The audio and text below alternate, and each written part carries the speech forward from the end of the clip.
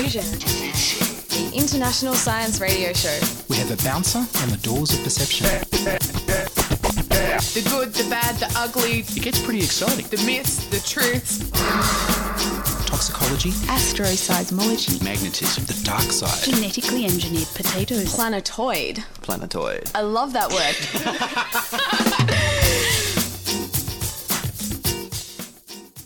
Hello and welcome to Diffusion.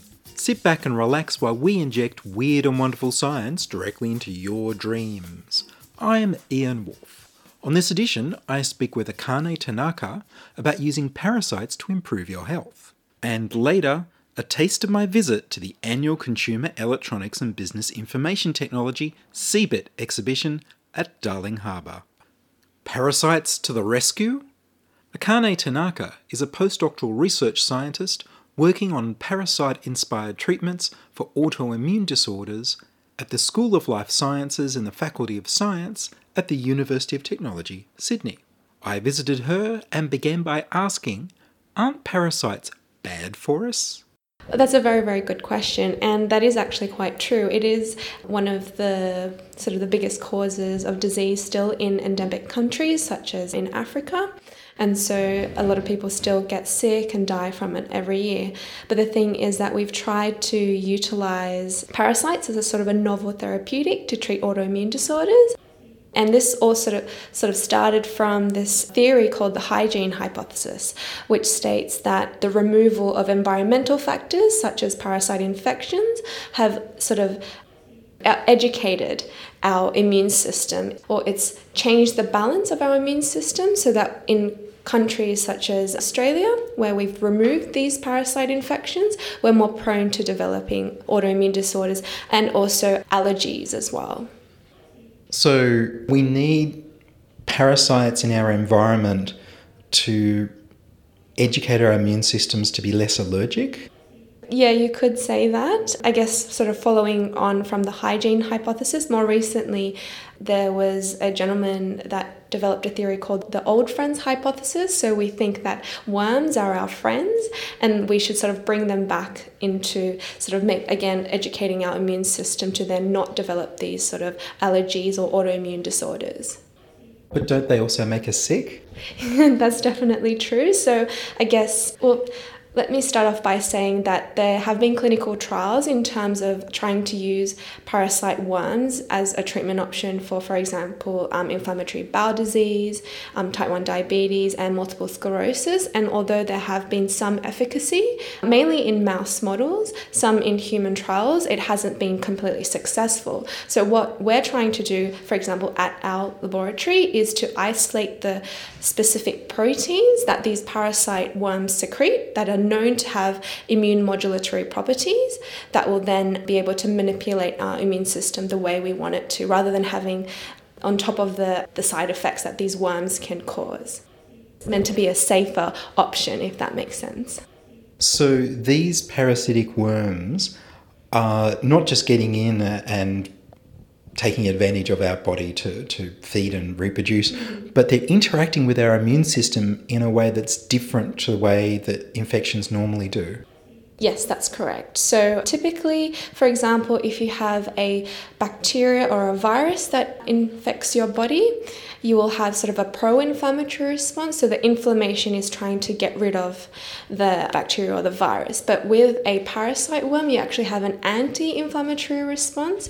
And that's partly because of the parasite that's trying to invade us and trying to survive within the host. So then I guess that's where we've tried to come up with using that immune response in terms of treating autoimmune disorders and also allergies.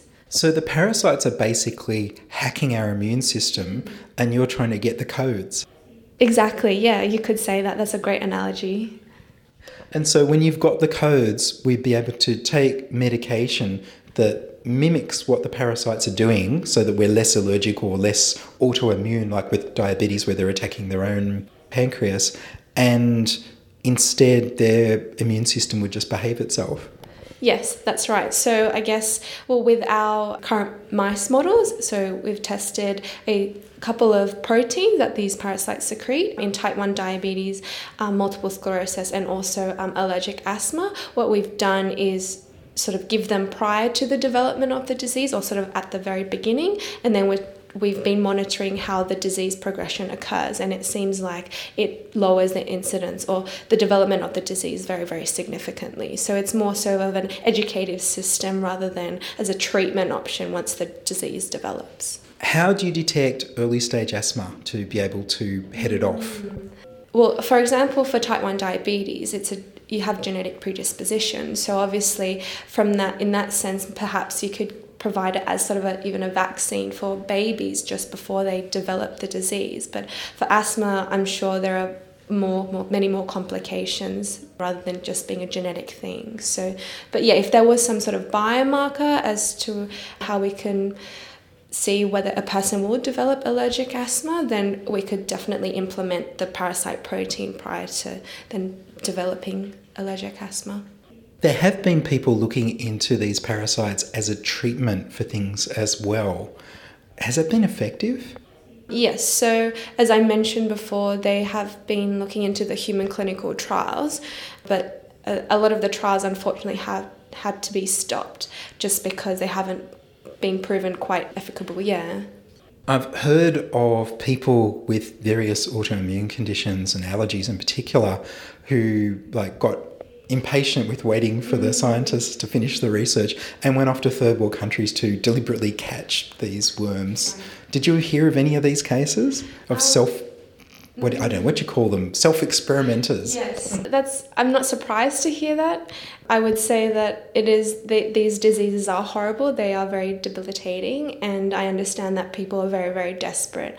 I've heard of a case where my supervisor has received emails from the general public who have asked where our research has come so far and whether we were up to clinical trials and we could actually administer these parasite proteins to them. But unfortunately, my supervisor had to decline their response and sort of explain where we were at. But yeah, that's definitely something I'm sure that is happening around the world.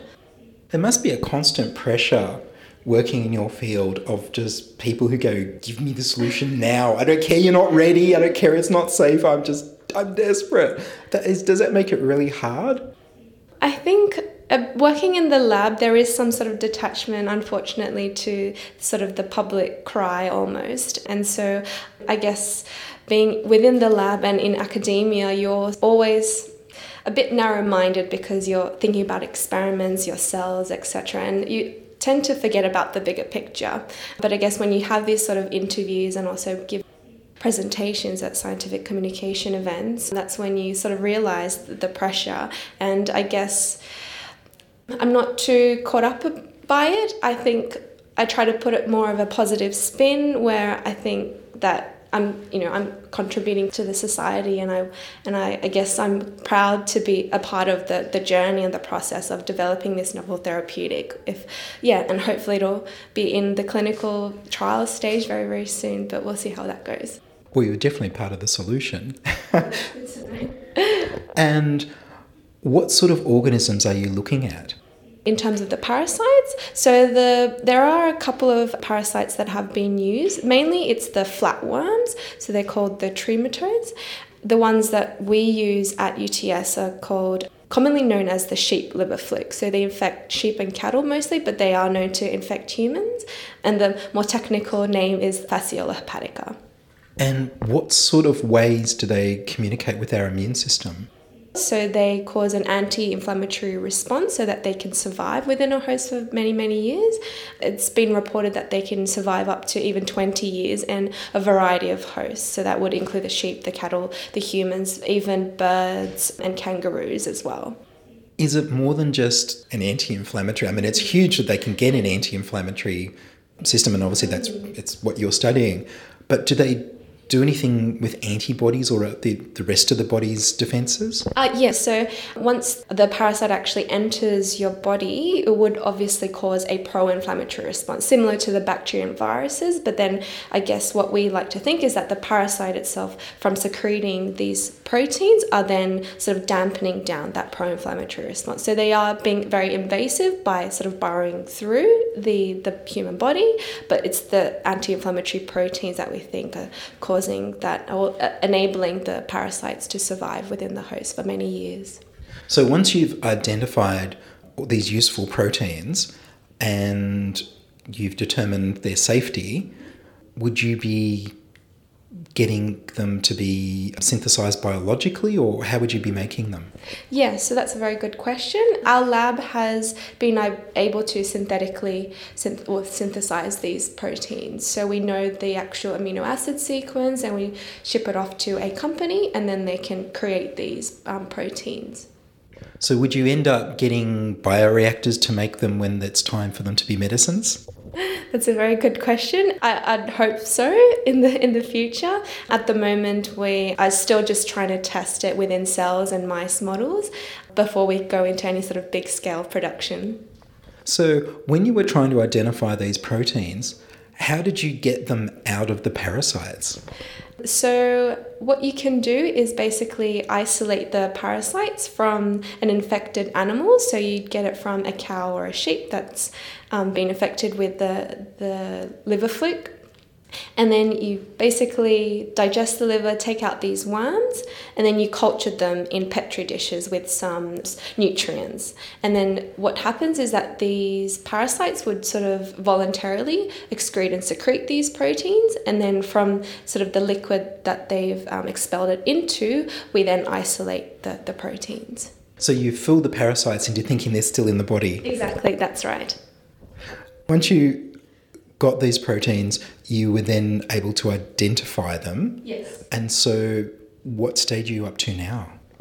So we've actually identified a couple of the proteins, sort of the main proteins that are produced by the specific worm of interest. And so we have actually identified a single protein as well that seems to be working very well in preventing development of type 1 diabetes, multiple sclerosis, and as well as allergic asthma. Do you know when people would take this once it was ready to go? That's a very, very good question.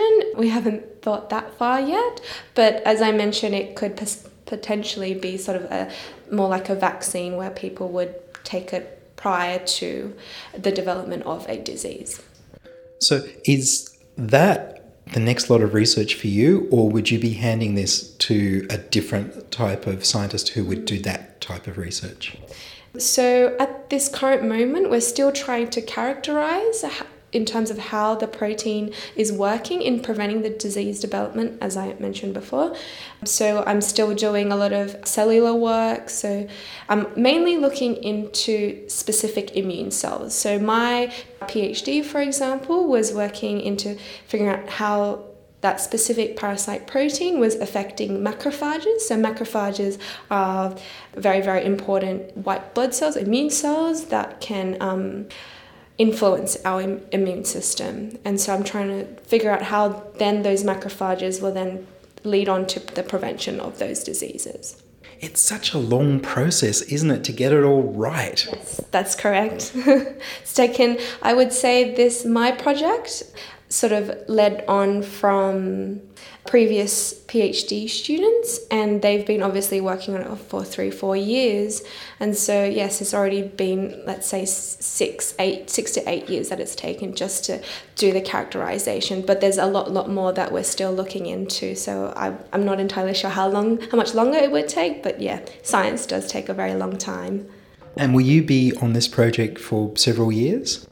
Hopefully. So I'm currently hired, as I said, as a postdoctoral research scientist. Depending on how my contract goes, I'd hopefully be able to work for many years to come under my supervisor, or if I could then generate my own laboratory group with my own students, yeah, that would be fantastic. Are there other types of parasite interactions that interest you? My supervisor started off with this project because of her own PhD project, where she was looking into how, I think it was a Phaseola hepatica worm, how that worm infects cattle and sheep and how it was detrimental to them. But then I guess with this novel idea of using it as a therapeutic treatment, yeah, that's sort of where she went on to. So I guess in terms of parasitic interactions, the other aspect is to look at how they cause disease and how we can prevent that. But at the moment, I'm really interested in taking the spin of using it as a novel treatment option.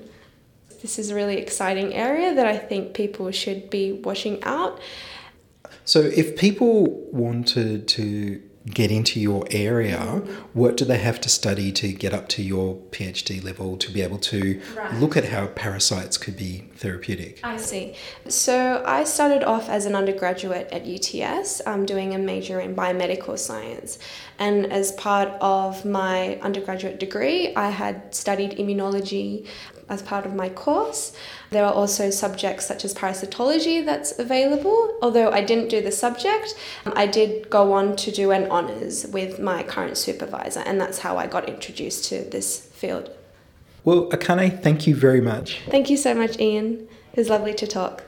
That was Akane Tanaka talking about parasite-inspired treatment of autoimmune disorders at the School of Life Sciences in the Faculty of Science at the University of Technology, Sydney. You're listening to Ian Wolfe on Diffusion Science Radio. Send emails to science@diffusionradio.com. We're brought to you across Australia on the Community Radio Network and podcast over the internet on www.diffusionradio.com. From the laboratories of Your Name Here had come the key to the secret that had baffled man through the ages. No longer a dream, but a reality was Your Product Here. A brighter future unfolded. Thanks to Your Name Here. Employment boom. Not only in the vast modern facilities of Your Name Here, but in factories everywhere, geared to supply this vital new industry that is reshaping our economy and transforming the lives of millions.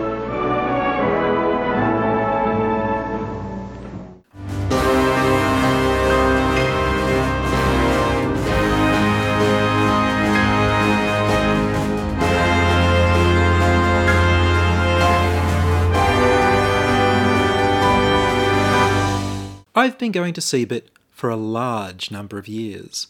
Back in the day, they used to show a whole bunch of exciting new consumer electronics, and often sold them at a huge discount. There are no more displays of consumer electronics. It's all business stands, selling very standard, very established, very bland business-to-business services. There's nothing to discount because nothing is sold. The one exception this year was Segway, with their latest model ride-on transport. One-wheel Segways if you have the skill, two-wheel Segways if you don't, and electric razor scooters. Unfortunately, you're only allowed to ride them in public in Canberra and Brisbane. Everywhere else in Australia, they're illegal to ride unless you're on private property. Vendors used to give away swag, bags of cool promotional gear. Now the most you can get is a woven plastic bag advertising the government's national broadband network. The most exciting exhibitors at CeBIT are the universities, showing off new technology. This year, 3 universities showed up. The University of New South Wales had their latest solar-powered electric racing car, which takes passengers in the back seats as well as the front. It's a passenger car that they're getting certified for public roads. I want one. Unfortunately, they didn't have anyone authorised to speak to me on the day. The most exciting exhibitors at CeBIT are the universities, showing off new technology. My CeBIT interviews were recorded in the crowded and noisy Darling Harbour International Convention Centre. I moved up to the University of Technology Sydney exhibit and ran into Quan Wu, who I shared an office with at UTS back in 2000. Quan Wu is now an associate professor in the Faculty of Engineering and Information Technology. He was showing 2 projects based on computer vision and machine learning. I began by asking him, the TechFit app can determine your correct size for buying clothes online. How does that work? This is a very interesting project. I think the motivation is pretty straight. When someone goes to buy something from online, unfortunately, when he receives the clothes probably too small or too big, the trouble will be, say, has to return, and the seller also need to repost. It's very difficult. And so in the meantime, for fashion industry, they got a similar issue.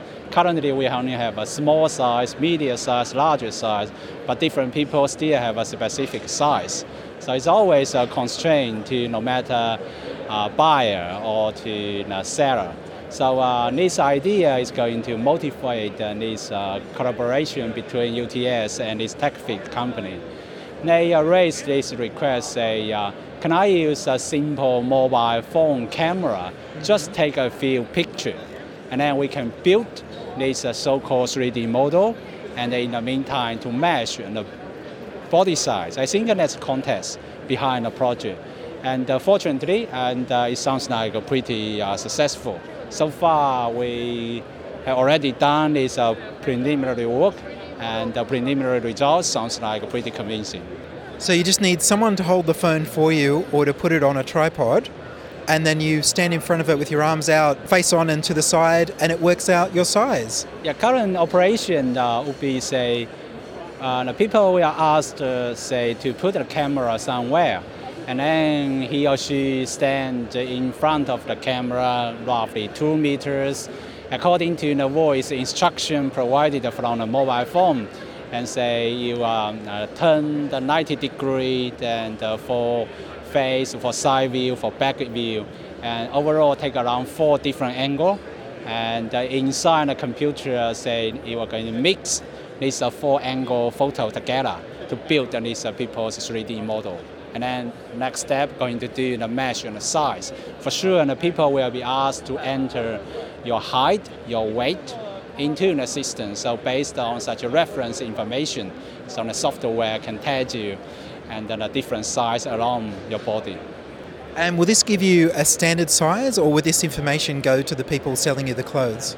The size is not simple, just medium, small. It will give you precise size. And the information for sure will be told to the user. But in the meantime, depends on what application in the future, the information can be shared to the fashion factory, manufacturer, so they can personalize the clothes for the different customer. That's the idea behind. And when do you think it might be available? Well, from the technology point of view, I think it is still under development, and the preliminary results are very convincing. I would say take another, say, 1 year. It can be seen somewhere, but certainly we need to see how market would be interested in this technology and how industry can promote this technology in some right way. And the second project you're working on here is counting animals with drones and computer vision. Yeah, it's true. I think this technology, say, is not something new. We didn't do animal counting. We always did a lot, say, people counting. People counting is purely for safety, for security, and for event planning. In Australia, our country get a special industry. Farmers get such an open area, and they have such animal, cattle, almost everywhere. So particularly for livestock industry, they export such a live animal. They also need to do count, to do the counting. So I think the motivation just like that. So we move our technology from people subject to animal subject. And we need to change such a feature extraction, and for sure some special model training has to be updated and changed in some way. So that's the context behind, yes. Well, Quang Wu, thank you very much. Thank you. That was Associate Professor Quang Wu, working on computer vision in the Faculty of Engineering and Information Technology at the University of Technology, Sydney, at the CeBIT exhibition in Darling Harbour in Sydney. More CeBIT interviews next week.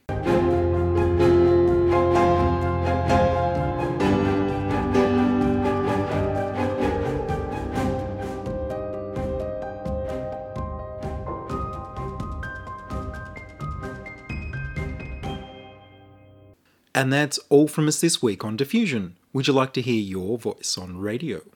Record a voice memo on your phone or use the voicemail tab on the website. We need more people contributing stories to Diffusion. Send your contributions, opinions, helpful suggestions, and donations to science@diffusionradio.com. That's science@diffusionradio.com. Please do send me an email so I know you're listening and you'd like to hear more episodes. Please like the Diffusion Science Radio page on Facebook and rate us on iTunes. Tell your friends. Follow me on Twitter @IanWolf. Join my patrons at patreon.com/diffusionradio and support the show. Thank you to Boring Girl, Stormy, and Yevgeny. The news music was Rhinos Theme by Kevin MacLeod of Incompetech.com. Sound and fact-checking by Charles Willock. I produce Diffusion, which is broadcast around Australia to 27 stations on the Community Radio Network, including 2 RBM in the Blue Mountains of New South Wales, 8CCC in Alice Springs and Tennant Creek, 2 NVR in Nambucca Valley, 3 MBR in the Mallee Border districts of Victoria and South Australia, and 7 LTN City Park Radio in Launceston, Tasmania. Diffusion is syndicated globally on the National Science Foundation Science 360 internet radio station and also on astronomy.fm. Subscribe to the podcast on the Diffusion website, www.diffusionradio.com. That's www.diffusionradio.com. And check the website for links, photos and videos about this week's show. If you enjoyed the show, you can explore more than 950 previous episodes archived on diffusionradio.com, where the shows are labelled by keywords so you can focus in on the stories you want to hear. Subscribe to the Diffusion YouTube channel at youtube.com/c/diffusionradio. I'm Ian Wolf. Join us inside your audio device of choice for more science wondering next week on Diffusion Science Radio. Science is fun. It helps you to learn, to know, and to appreciate. When you study science, you may go on field trips. You discover the marvelous interrelationships between all living things. You learn to read the history of the Earth as it is written in rocks and fossils. You find out what makes things tick, everything from a molecule to a living organism. In the study of science is found the most useful and satisfying knowledge of man. Knowledge of his physical world, its past, its present, and its future. And in your moments of relaxation, now and in the years to come, you will find the study of science leading you into fascinating pursuits. Photography, collecting. Why study science? Study science because you will find in the study of science a richer, more rewarding life.